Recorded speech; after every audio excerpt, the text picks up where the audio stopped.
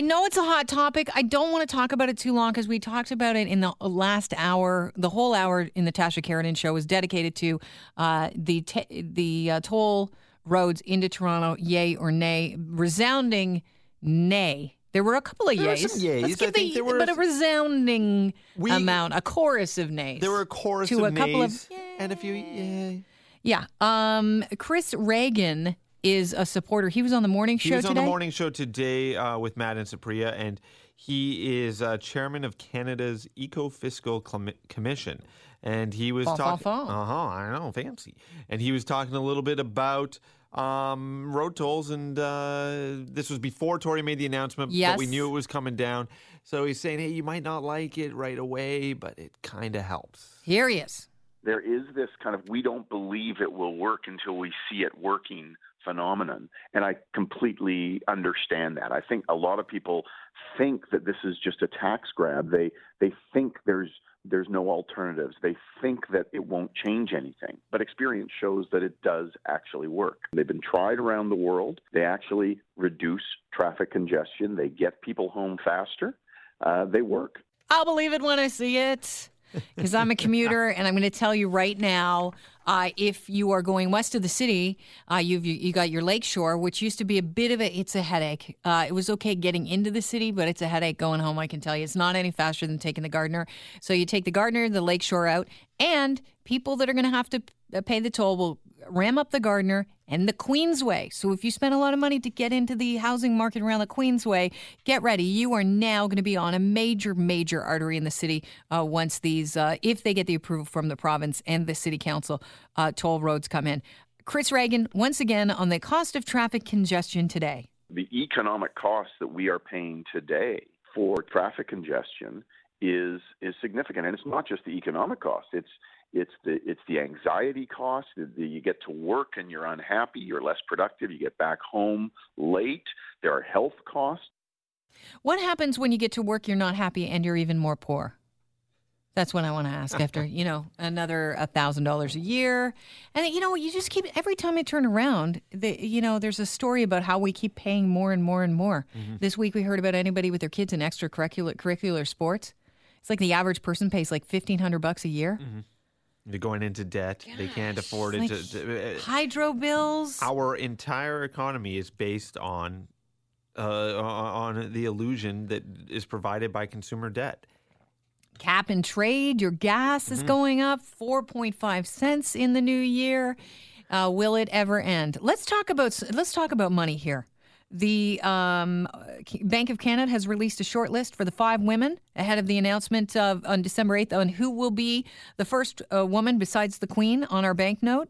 They are Viola Desmond. She was a black businesswoman turned civil rights activist who in 1946 was ejected from a Nova Scotia cinema and jailed for refusing to sit in the theater's white section only. Whites only section. I think refusing to not sit in there. That's a typo there. E. Pauline Johnson, a poet and a performer in the late 19th century who was the daughter of a Mohawk chief and an Englishwoman. Elsie McGill, who's the first Canadian to receive a bachelor's degree in electrical engineering and a master's degree in aeronautical engineering. Fanny, my vote's for Fanny, because what a great name. Fanny Bobby Rosenfeld, a track and field athlete who won gold and silver medals in the 1929 Amsterdam Olympics and went on to write sports columns for the Globe and Mail for 20 years. And Idola St. Jean, a feminist and pioneer in the fight for suffrage in Quebec. Now, that is an important one. I'm going to give her that. Mm-hmm. But I think I like the idea of saying, hey, you got a fanny? Yeah. Right? You reach in your back pocket. That's I got awesome. A fanny. Yeah. Pull out the bill with the fanny on it. I mean, that's a no-brainer to me. Down. There you go. So that's the final 5. Go, Fanny, go, is what I say.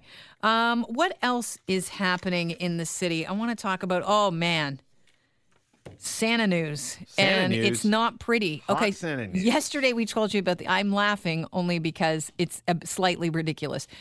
So last year there was this big deal about Yorkdale Shopping Center because you could go and take a picture with their Santa Claus and he was the hot Santa. hashtag Fashion Santa. And he would take selfies with people and you'd see him all dressed up. You'd be like in a cool, like red motorcycle jacket. And he was this good looking, I'd say mid to late 50s gentleman with a white beard and the prerequisite, the white beard and the white hair. But he was slim.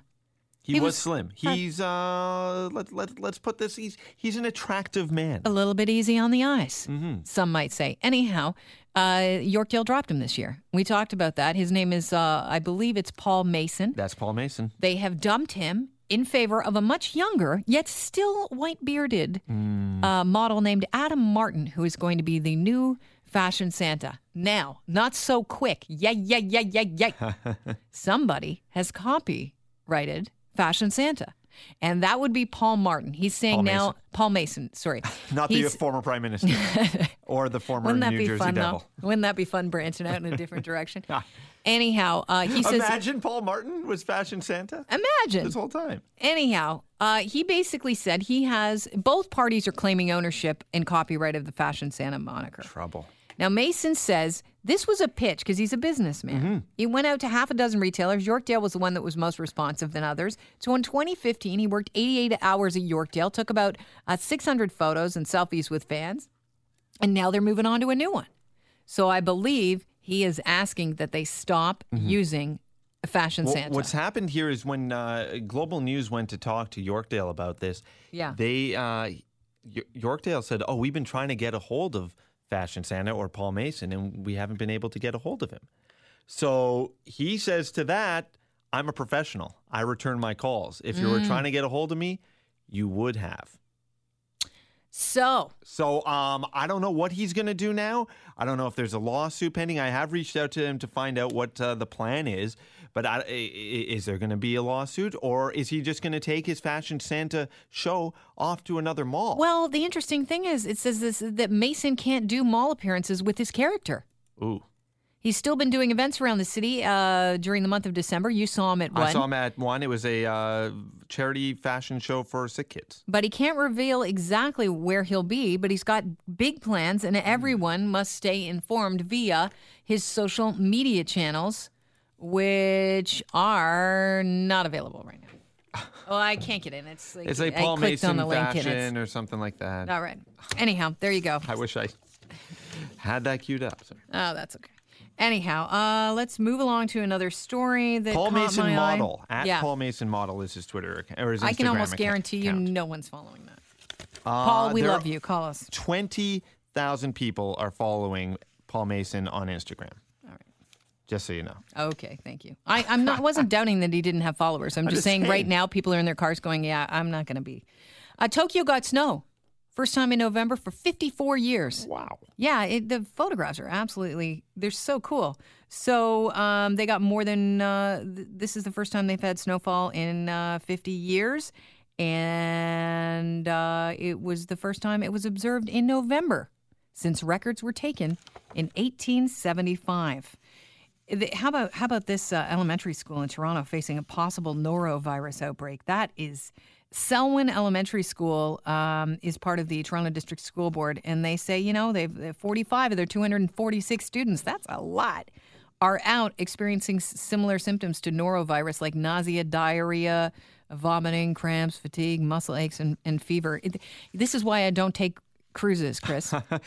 You know what I love about this story is all the TV news coverage of it seems to have been done from a helicopter. It's like they couldn't get a reporter to go down to the schools. It's highly contagious. Fire up the chopper. We're going to do this report from the air. But norovirus is the Norwalk, and I don't know how many times I've thought, maybe I should go into cruising, because people like cruising, and maybe I should every once in a while maybe I should try and see the world from a big honking hotel that floats. And then I changed my mind when you find out something like that they have had an outbreak of Norwalk on the ship. It's just I've had Norwalk.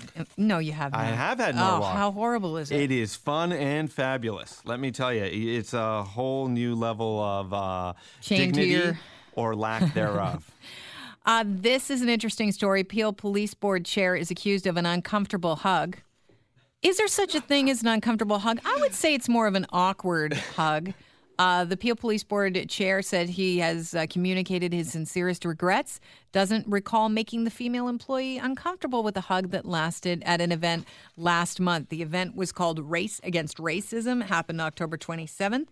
And during the event, my wife and I greeted many people who approached us, both men and women, sometimes greeting with a handshake. Sometimes it was a friendly embrace, which is quite common in our culture. What I will say to this is the holiday season is coming up. That's why I'm talking about this. Confirm or deny. Jackie is near her microphone. Jackie, young Jackie. It's awkward when a male coworker hugs you, correct? I just don't like hugs in general. I'm going to say yeah. It's kind of awkward. So I think, especially when it's a boss, Yeah. I think if you're in a power position, you can never hug anyone. I know that sounds odd, but hugs can get awkward. They're way too intimate.